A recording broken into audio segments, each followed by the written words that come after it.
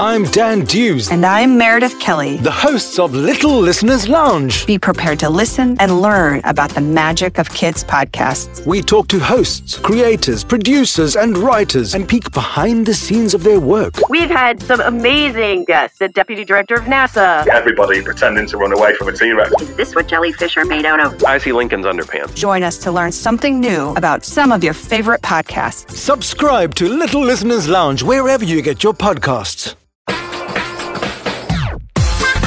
Welcome to another episode of By Kids for Kids Storytime. Hi guys!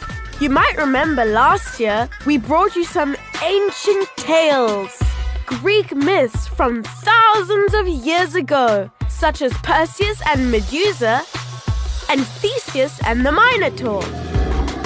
Well, we've had a number of requests for another Greek tale, perhaps the most famous of them all. Is it a true story? I certainly hope so. It's about the battle between the Greeks and the Trojans, who had been fighting a very long war. The Greeks had surrounded the Trojans, but could not break into their city until the Greeks hatched a cunning plan that involved an animal. A cunning animal? I hear you ask. As cunning as a fox? Not even close. As cunning as a crocodile? Nice try. As cunning as a sheep? Close, but not quite. No, the Greeks were as cunning as a horse. Not that kind of horse. The Trojan horse. The Greeks lay siege to the city of Troy for 10 whole years. And in that time, the Trojans held out bravely against anything and everything the Greeks could hurl against them. And believe you me, there wasn't much that the Greeks didn't try to scale those walls or break open those sturdy wooden gates. 10 years holds a vast amount of tales, like the water skin holds a multitude of water. But now is not the time to hear them. Not even the tale of Achilles the Greek, who, wearing armor fashioned by the god Vulcan, slew Prince Hector of Troy. And how not many days later, Achilles himself was defeated by the cowardly hand of Paris, who fired a poisoned arrow at him while he visited a temple to pray. Achilles was struck in the heel, his only place of weakness, which gives meaning to the expression Achilles' heel. Paris himself was slain days after that. And yet, despite all these famous deaths, Troy still held out against the siege of the Greeks. That was until Odysseus hatched a rather cunning plan. Hey guys, over here. Gather around. You're not going to believe this, but I have a plan. We're gonna need and then some, and some more. In the morning, the Trojans couldn't believe their eyes. They were so used to seeing the Greeks camp outside, they had to look twice to ensure that what they were seeing was real and not a dream or some strange trick being played on them by the gods. Everybody, look, the Greeks. They're gone. And so they were. The ground was desolate and pockmarked, and as empty as the sea of tears on the moon. There was no one around. The city went crazy. The war is over! We won!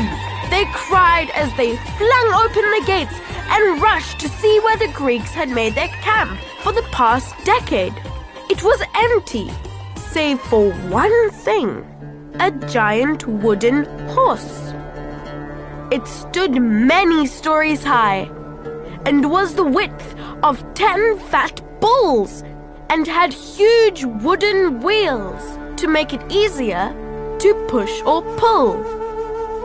The Trojans, now somewhat confused, knew not what to make of it, as it's not every day your enemy disappears and a giant horse appears in your midst. People of Troy, what shall we do with this wondrous creation? Asked the priests of the city. Shall we take it inside as a sign of our victory over the Greeks? Bellowed the crowd as one, jubilant that the war was over. And so they pushed the mighty horse inside the city of Troy and burned fires and drank too much wine and stayed up way too late. But about 2 hours before sunrise, the true nature of the horse was revealed. You see, the Greeks had not really sailed away back to Greece. Oh no!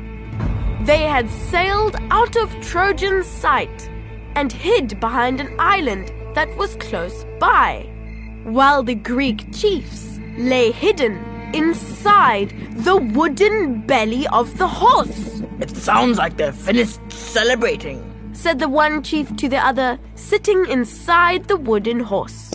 Shh! Just be quiet! That's disgusting. Sorry, sir. Once they recovered from the temporary and rather smelly setback, the chief said, Let's carefully open the trapdoor.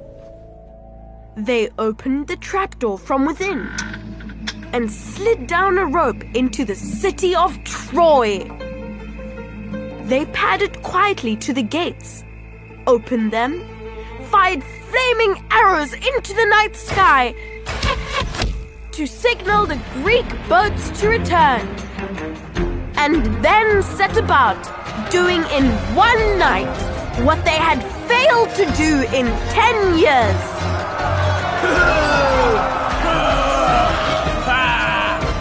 By morning, the war was over and Troy had fallen. Nothing remained of its once former glory as the Greeks razed it to the ground and left the once mighty city in ruin.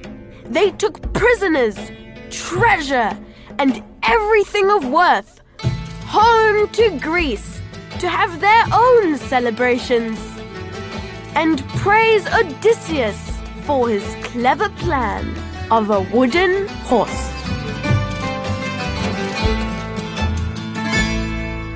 Thank you for listening to this episode of By Kids for Kids Storytime. Produced by Audio Visual Education. Performed by Lucy Birch and Max and Ruby Dews. The story from this episode is over 2,000 years old, but the words for our version were created by Alistair Cunningham. You can download more episodes of By Kids for Kids Storytime for free. Just search for us on iTunes. It's easy. You can also contact us at bkfkstorytime@gmail.com. We'd love to hear from you. Hey guys, if you like this episode, please share it with your friends and family. It is one of the best ways to support BKFK Storytime.